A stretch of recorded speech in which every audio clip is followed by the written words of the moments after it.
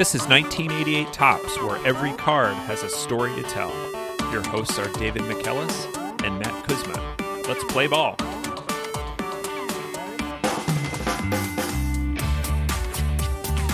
Welcome back to 1988 Topps. David, who's our card for this week?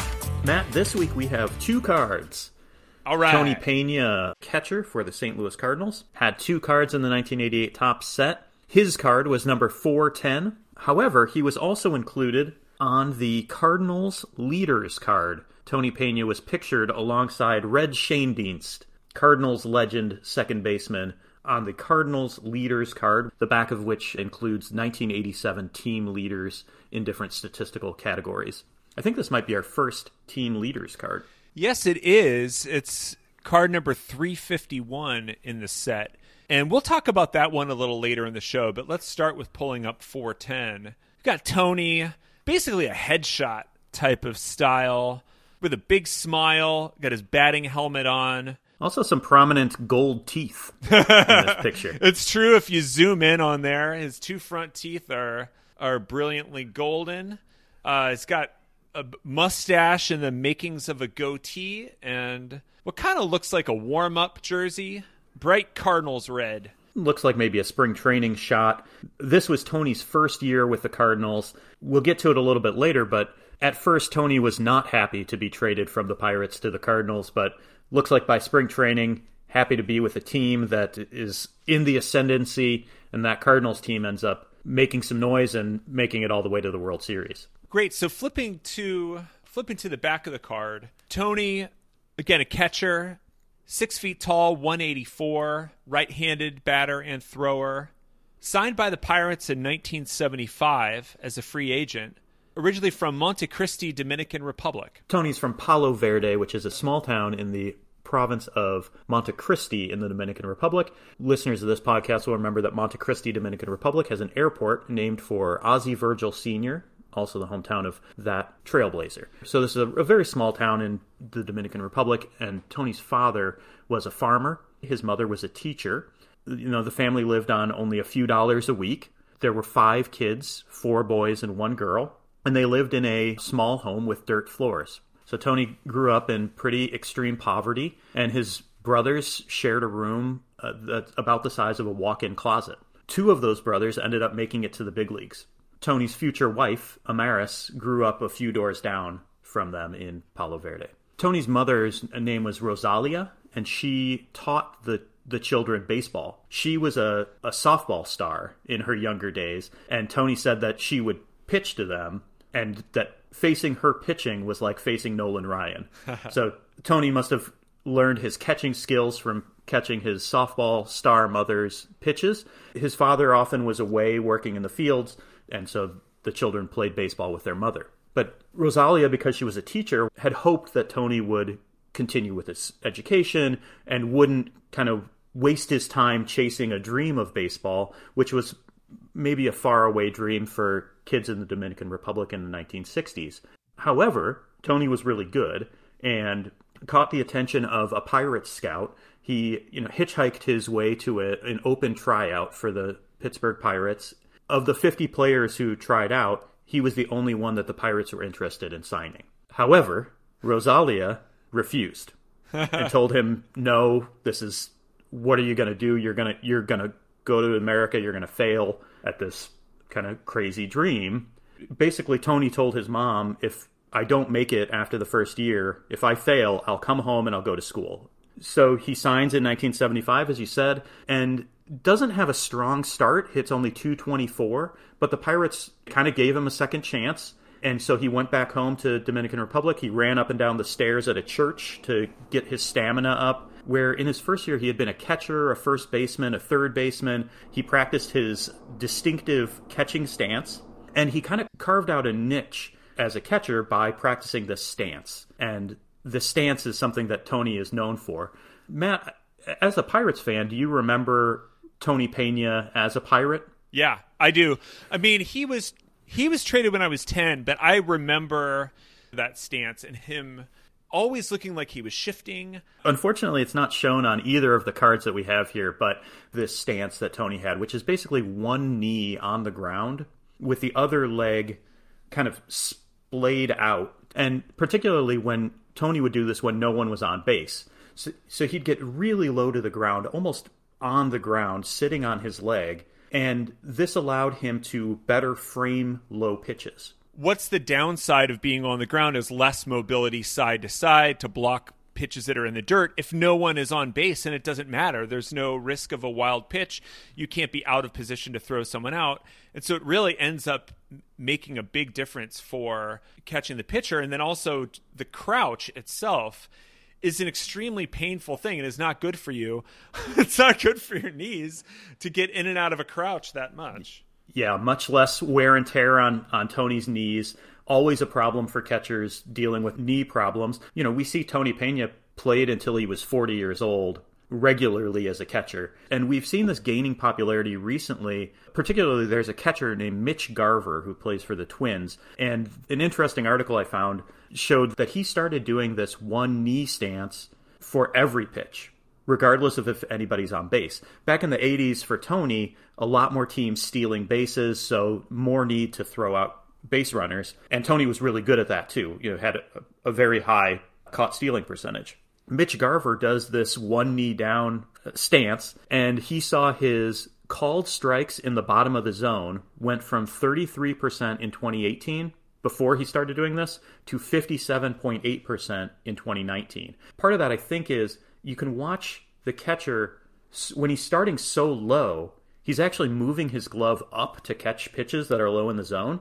And I think it's deceptive for the umpire standing behind him versus a guy in a crouch who's moving his glove down all the time. And it's harder to tell where the glove is going.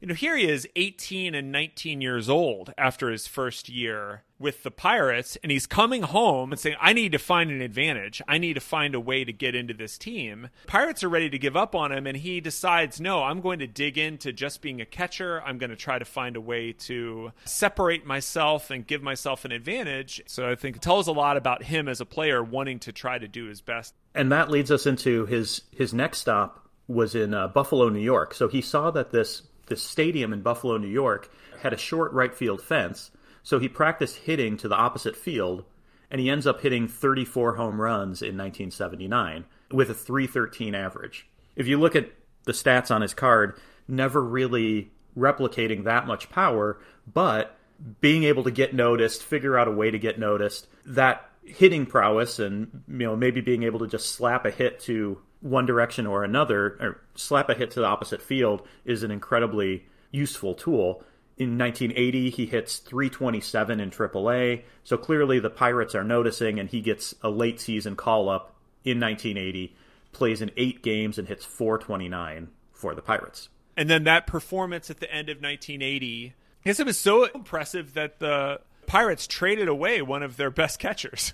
Yes, the Pirates traded away Ed Ott, who had played catcher for the 1979 World Series champions. Going into 1981, Tony and Steve Nicosia were supposed to split starting time at catcher. That season ended up strike shortened, but as we see on the card, Tony hit 366 games and finished 6th in Rookie of the Year voting. I kind of thought about how to do these Pirates years because the Pirates weren't very good. Tony kind of had similar seasons, hits between 286 and 300, 10 to 15 home runs, makes an all-star game, wins a Gold Glove. Well, then that's the way to say it. I mean, I think that's the way to say it. Yeah, so Tony was often a very good catcher on a very bad Pirates team, and he called 1985 the lowest point of his career. The Pirates went 57 and 104. As you'll recall from a previous episode, this is the year of the Pittsburgh drug trials. Tony said it was no fun. He just said, I'm not a loser, and he did not like being on a losing team. In his 7 seasons in Pittsburgh, he hit .286, won 3 Gold Gloves, 4 All-Star games. He also had some pretty decent speed for a catcher, oftentimes getting a few triples in the 10 to 12 steals range, so pretty decent. I just recall him being a heads-up runner, so being someone who was maybe not the fastest, but was very aware and had a lot of smarts on the base path. That definitely tracks with Tony as a player and later as a coach and manager. As we said before, Tony's defense was very good. He had a really good arm, consistently near the top of the National League rankings in percentage caught stealing, also on the leaderboard for fielding percentage, and having generally a good command of the pitching staff and a knowledge of opposing hitters. So, boy, he is just a great catcher, great person to have on your team, a real rock, 4-time All-Star, and therefore a valuable piece to trade away. And so in 1987, as we see in the This Way to the Clubhouse, the fun fact at the bottom of the card is that he was traded by the Pirates to the Cardinals for Mike Dunn, Mike LaValliere, and Andy Van Slyke on April 1st, 1987. In the Andy Van Slyke episode, as we talked about earlier this season, this is a huge trade for all of the players that we just listed. Andy Van Slyke coming in and becoming a rock in center field eventually for the Pirates. Mike Dunn, who ends up having one good season, and then we ended up talking about last week. Getting traded for Ray Quinones. And then Mike LaValliere, who ended up being the steady catcher for the Pirates for several seasons after this. LaValliere ends up coming in 1987 and winning a Gold Glove. So replacing one Gold Glove catcher with another looks like a decent trade for the Pirates to give up their rock. Jim Leyland said, "We've traded the best and most durable catcher in baseball." Tony was not happy about this. He said he cried for a week, and the trade hurt him psychologically, that he lost his stroke. But he was going to a good team. The Cardinals were coming off of a down season in 1986, but in 1985 had lost the World Series. So this is a good team with Willie McGee, Vince Coleman, a good pitching staff that Tony's going to command. And I suppose, as we see on the card, the stats do not really line up with his time with the Pirates. Yeah, it is. It's kind of shocking. 116 games played and a 214 average. I mean, it's almost like, David, he went to St. Louis and he couldn't see anymore or something. Yes, it is. Turns out. Turns out. Well, up to June 30th of 1987, Tony was hitting 276. For the rest of the season, he hit 180. And I found this New York Times article, which is one of those sign of the times kind of articles. It turns out that Tony needed glasses. Oh my gosh. Which, how in the world could a guy who's getting paid this much money not know that he needs glasses? It ended up being, he just said he didn't think he needed them. The last week of the season, he finally got glasses. The playoffs come around. Tony puts in a very good display. Tony hit 381 in the NLCS. Yeah, well, those glasses made a huge difference. I mean, if you can't see, there are a lot of folks that if their eyesight is declining over time and they don't notice and they get by, it's fine until one night you're driving home and you realize, oh, I can't read what the street signs say. One of the things was he wasn't able to see pitches at night the way that he had previously been able to. And so, yeah, what an amazing turnaround. Matt, you can see a picture of Tony with his giant rimmed glasses, very beautiful 1980s. The Cardinals go into the playoffs in 1987 against the San Francisco Giants. Tony hits 381 in the NLCS. He also had a very good play at the plate, tagging out Hackman in Game 4. There's a good picture of this. It definitely looked like Hackman went high on Tony rather than go for the plate. So that's where one flap down goes against one knee down. Yes. And Tony, it looked like, almost went for a slap in the face of Hackman. He also hit a triple. This goes back to Tony and his heads-up base running. He hit a fly ball that was misplayed by Candy Maldonado, and Tony turns that into a triple and ends up scoring the only run of Game 6. That game also had to be stopped on a few occasions because of objects thrown by Cardinals fans at Hackman. Stay classy, St. Louis. Best fans in baseball. Best fans in baseball. Tony goes on to the World Series. In a losing effort, he hit 409. So a really great hitting performance. He ends up getting hits in 12 of the 14 games of that 1987 playoffs. So do not let 1 year's stats of regular season tell the whole story. There's a lot more to it, as we see. And so this performance in the playoffs, in addition to all of his great feats, earned Tony a place in RBI baseball. So let's go now to the RBI Baseball Corner with our correspondent, Brian.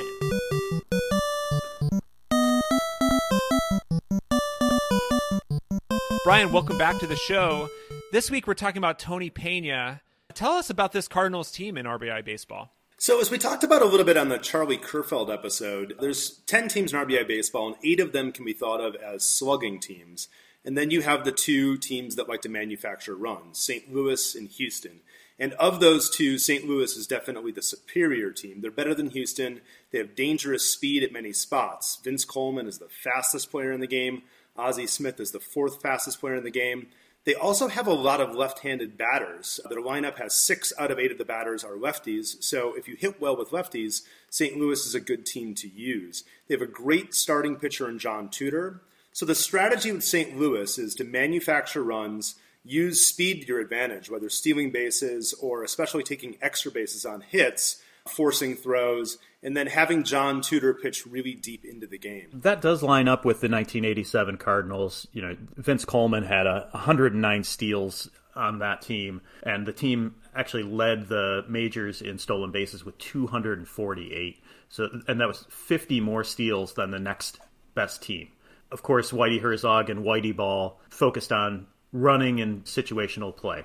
So Tony Pena, not one of the base stealers. How does he fit into this lineup? Tony Pena is the number 8 hitter and the catcher for the Cardinals. He's actually one of only 2 righties in the St. Louis lineup. And I think of St. Louis as having 2 pods of 4 players. So you have your 1 through 4 batters, which starts with the fastest guy, another really fast guy, a guy who's kind of meh and can maybe be subbed out, and all of those are lefties. And then you have the next hitter who's a righty with some pop. For the first 4 batters of the lineup, it follows a rhythm of really good players. Vince Coleman, Ozzie Smith, both extremely fast. Tommy Herr, who's okay, can probably be subbed out. And then Jack Clark, who has a lot of power. For the last 4 batters in the lineup, Tony Pena is that right-handed anchor. He doesn't have too much power, but he has more power than Willie McGee, Tony Pendleton, Ford, and the players who precede him. His on-screen stats in RBI Baseball are actually not taken from the 1987 season. His 87 season, he only had .214 with 5 homers, which was not good. His stats on the screen in RBI Baseball, .286 and 10 homers. Now, on-screen stats don't necessarily correlate with actual playing attributes, but nevertheless, it just visually it looks like this guy has power if he has 20 home runs on the screen. In some cases, they take stats from other seasons, like Tony Armas, for instance, for the Boston Red Sox. It shows him with 43 home runs. He had that in 1984. He certainly didn't in 1986. And then for the Cardinals, John Tudor is shown as having a 1.28 ERA in RBI Baseball. And if a starting pitcher had a 1.28 ERA for a full season, that would be pretty remarkable. That was never the case with John Tudor. Now, with Tony Pena, in RBI Baseball, you get no credit for defensive attributes. So, unfortunately, Tony Pena, one of his great strengths was controlling the running game. That's actually pretty important in RBI Baseball if you're playing a team that steals a lot of bases. But you could have anybody behind the plate. If you sub Tony Pena out and brought somebody else in, it wouldn't make a difference in terms of your ability to throw out runners. Unfortunately, you also don't get the most distinctive aspect of Tony Pena, that catcher's stance behind the plate. When I think back to him, I always think back of him as a shapeshifter, kind of like the jellyfish catcher, Tony Pena, moving his legs around in different squats. And in RBI Baseball, he just looks like any old squatty RBI player. He's kind of short and stout. So much like Tom Hankey, who we covered, we didn't get his glasses in the game. We don't get Tony Pena's squat. I guess we do get Charlie Kerfeld and Juan Berenguer's girth, though, by virtue of the way the standard players are arranged. In terms of his actual qualities as a player, he's a pretty average player. He has good power for a Cardinal. He has the second most power among all the Cardinal starters, behind only Jack Clark.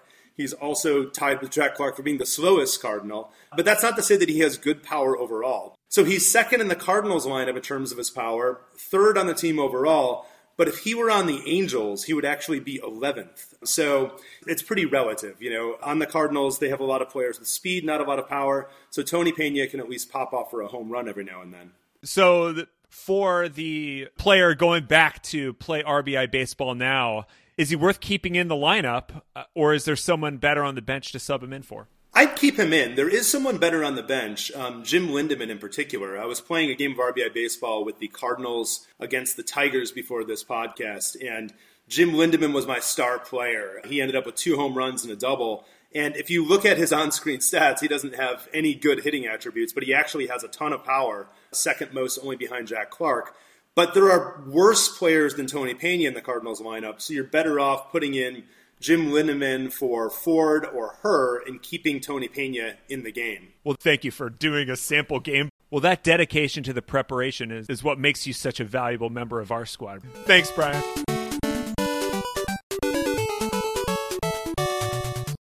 So we're back from the RBI Baseball Corner. And David, now shifting to Tony's later career with the Cardinals after 1987. He played in 2 more seasons in St. Louis, 88 and 89. How did those go? So his hitting improved in 1988 and 89. In those seasons, he hit 263 and 259. I guess you can't really get much worse than his 214 1987 average. He also ranked first in fielding among National League catchers in both of those seasons, and he made an All-Star game in 1989. After 1989, he ends up signing as a free agent with the Red Sox and makes an impact right away. The team ERA drops by 29 points. They go from 10th in the American League to 4th in the American League in ERA. The Red Sox win the American League East that year. Tony even gets some MVP votes. So we're really seeing Tony as a leader and as a key player.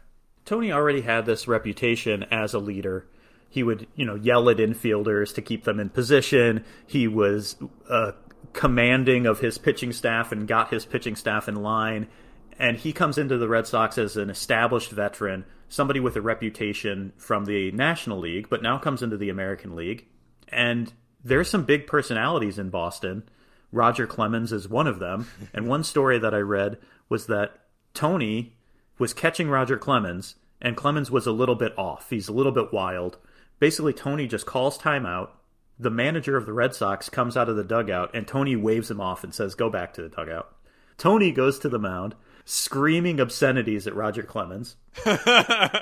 Roger Clemens, not known as a shrinking violet, takes all of the obscenities, all of the screaming, collects himself, and finishes out the game, pitches a gem. And basically, Tony would just get people in line. He ends up playing 4 seasons in Boston, wins another Gold Glove, but his average kind of drops off. By the end, he's 36 years old, and in 1993, he hit 181. So unclear if it's the end for him, and he gets a call from the Indians. 36 is that's an old catcher. But as we talked about, he was able to preserve a little bit of his knees from having some different stances. For the first time in his career, really called up to be a backup and came into the Indians team to back up Sandy Alomar Jr. And he played well in limited performances in 1994, hitting 295. And then in 1995, he ends up playing 90-plus games because Sandy Alomar was injured. So you have a 38-year-old Tony Pena playing for this very good Cleveland Indians team. It's just incredible. 37, he's signing. We're still talking about his career all the way through here. I think part of it was him being brought in to help mold a pitching staff. And with a winning team, you need some character guys, and Tony Pena is quite a character. One biography described him as having, quote, quick and productive visits to the mound, which I guess I could call that Clemens' visit quick and productive. Another quick and productive visit was when he went to the mound because he thought Jose Mesa was not paying attention. And in Tony's words, he, quote, hit him in the head. I've also seen it described as slapped him in the face with his glove. Quick and productive. But that 1995 Indians team won the AL Central, and when Alomar came back from injury, Pena was a little bit limited, but had at least one shining moment in a 13th inning walk-off home run in Game 1 of the American League Division Series against his old team, the Boston Red Sox. And this was the first Indians postseason victory since 1948. So 47-year drought he erases with a walk-off home run. Just a clutch player. That is awesome. And it's still not over. So he's still, after 1995, makes a couple more stops before retirement, I remember Tony Pena partially for these cards, but also because he played for the White Sox for a minute, like very short trip to Chicago, 31 games in 1997. That same season, he also played in Houston for 9 games. He was 40. And so I just remember this old guy coming in, and they're signing Tony Pena, and you're like, you're signing a 40-year-old catcher. It's not something that a team with a lot of great prospects does. But, David, as that wily 40-year-old, he pulls a move in Houston that just shows that maybe his body is 40 years old, but his brain is spry. Tell me about this trick he pulls on Brian Johnson. So, Brian Johnson is at the plate for the San Francisco Giants in 1997. I think that the count was either 2-2 or 3-2, and Tony goes to the mound. There's a man on second and third. He's talking to the pitcher, and he comes back to the plate, and he signals for an intentional walk. So they maybe throw another ball, so it goes to a full count. And then Tony, again, signaling for an intentional walk. As the pitcher winds up to throw, Tony goes back into his crouch, and the pitcher throws a strike to strike out Brian Johnson looking. Love it. Love it. It's like the hidden ball trick for catchers. And this was not the first time he had done this. He did this before to John Olerud. Oh, I love that so much. That is the kind of trickery we love here on the 1988 Topps podcast. Now, that kind of thinking. So he does end up retiring at that point at 40 years old. And you got to think that with a mind for baseball like that, David, that naturally he would want to get into coaching and be pretty good at it. Yes. So Tony gets into coaching. He manages some minor league teams, manages in the Dominican Republic, and in 2002 is hired on to manage the Royals. The next season, he managed them to their first 500-plus season since 1994 and was the American League Manager of the Year. So he can clearly get something out of a team that maybe not a lot is expected of. However, that team was overperforming in 2003, and they really could not replicate their over 500 performance. They lost 104 games in 2004. As we know, Tony does not like losing. He resigned in 2005. He didn't leave necessarily on bad terms, and I think everybody in Kansas City knew that he was working with limited resources. He ends up going to the Yankees, and he was with the Yankees from 2006 to 2017 as a first base coach, catching instructor, bench coach, and also managed the Dominican Republic World Baseball Classic team in 2013 and 2017.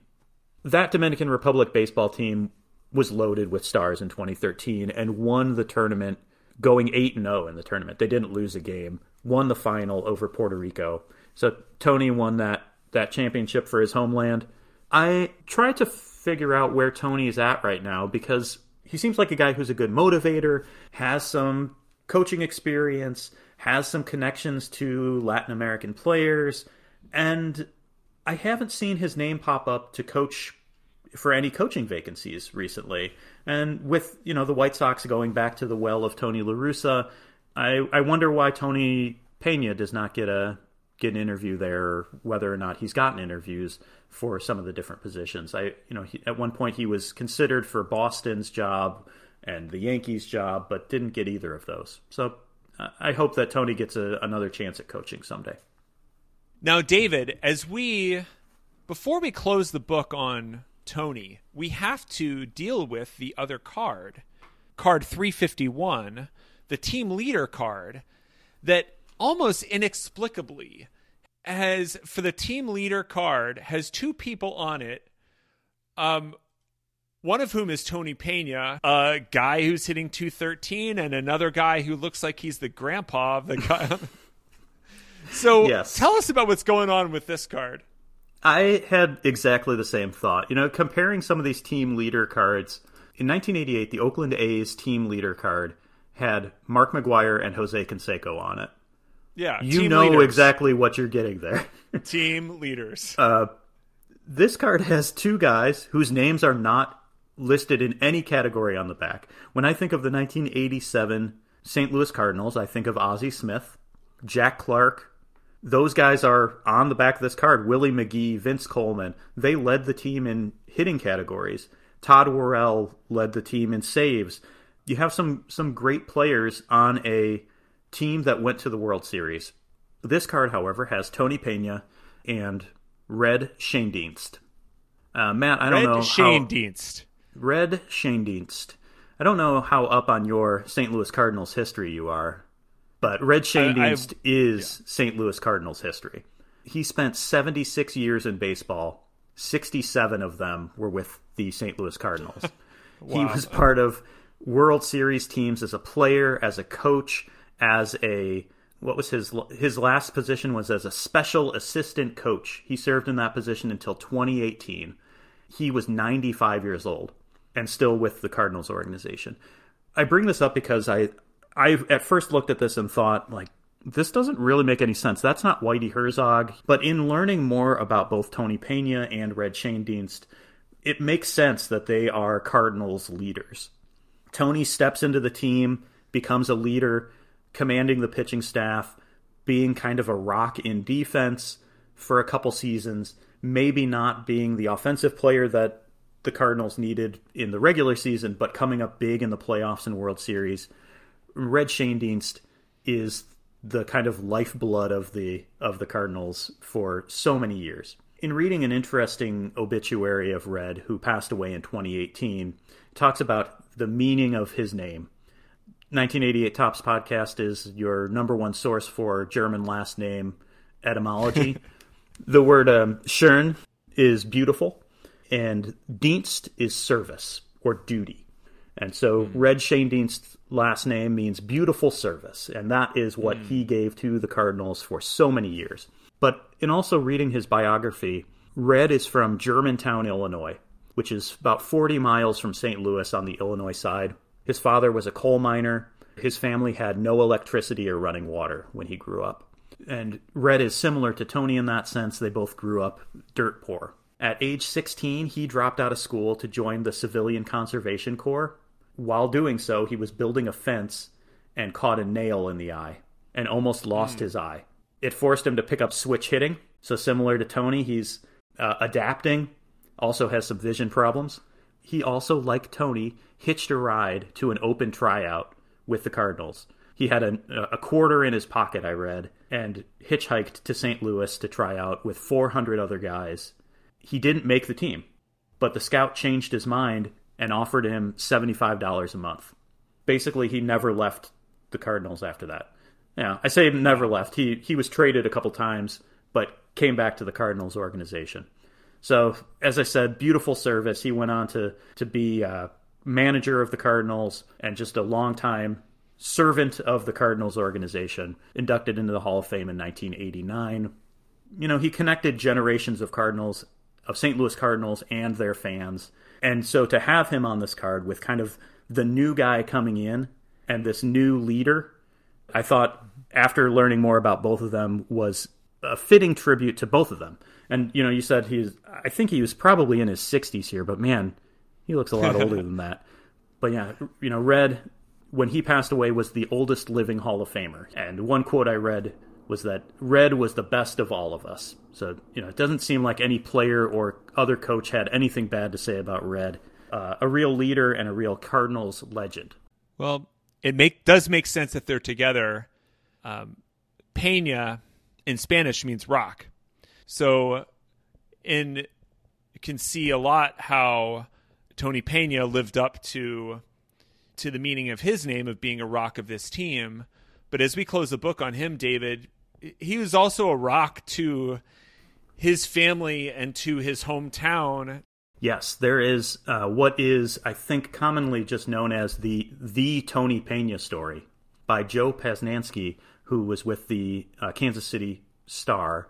He wrote this story in 2003. He went back with Tony to his hometown. And they drove around, and Tony showed him his childhood home. And there's a lady who lives in his childhood home. And Tony just allows her to live there, but told her that she can't change anything there. That he wants it to be as it was when he was growing up. But he's a philanthropist and kind of a local hero, and a local legend.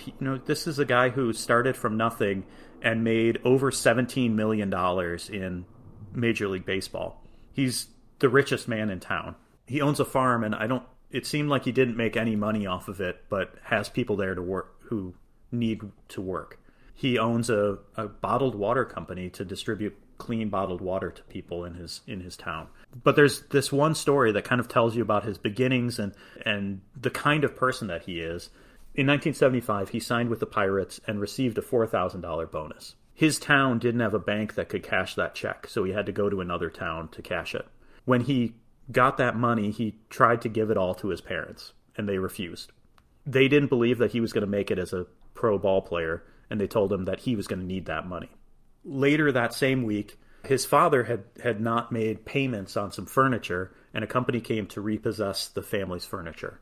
And Tony, true to form, tried to buy the furniture back from the repossessors, and his mother told the guys carrying away the furniture, "Don't take his money. His money's no good for you." He secretly bought the furniture back and had it delivered to them, and his mother was furious at him because she thought, this is your money, this is all the money that you're ever going to have. You're going to go to America and you're not going to make it. But he did. And we see this led to what, a 40-plus year career in baseball and a lot of money. And he made it. And on one trip back to his hometown, he was driving his mother around this nice neighborhood, what he said was the nicest neighborhood in town, and asked his mother what she thought about it. She told him these are beautiful houses. He pulls up to one, and she says, "This is the most beautiful house," and he handed her the key and just said, this is your house now. And he said, it's the greatest thing that a man can do is buy his mother a home, and she lived in that house until 2011 when she passed away. She lived long enough to see Tony's career, and he even said that she would give him tips when he was a pro and say, "You can't hit that high fastball. Why are you swinging at that high fastball?" That $4,000 check, he spent $800 of that $4,000 check on furniture. There's a bank account in Santiago, Dominican Republic. In it is $3,200 plus a lot of interest, 40 plus years of interest. That's the rest of the bonus money that Tony Pena got from the Pittsburgh Pirates in 1975. Nobody thought that this guy would make it, and he did. So I guess to wrap up, we've talked about 3 great baseball coaches here: Red Schoendienst, Rosalia Pena, and Tony Pena. So cheers to all of them, and cheers to Tony Pena. Seems like a real good dude. Without a doubt. Thank you, David, for that story. Thank you to Brian once again for bringing us the RBI Baseball Corner. Thank you to someone with the username Aaron Judge, who on Facebook and in a 5-star iTunes review, who suggested we talk about Tony Pena, so thank you. If you have not rated and reviewed the show, we would sure love if you did that. You can do that on iTunes, on Spotify, or your podcast listener of choice. We'll see you next week.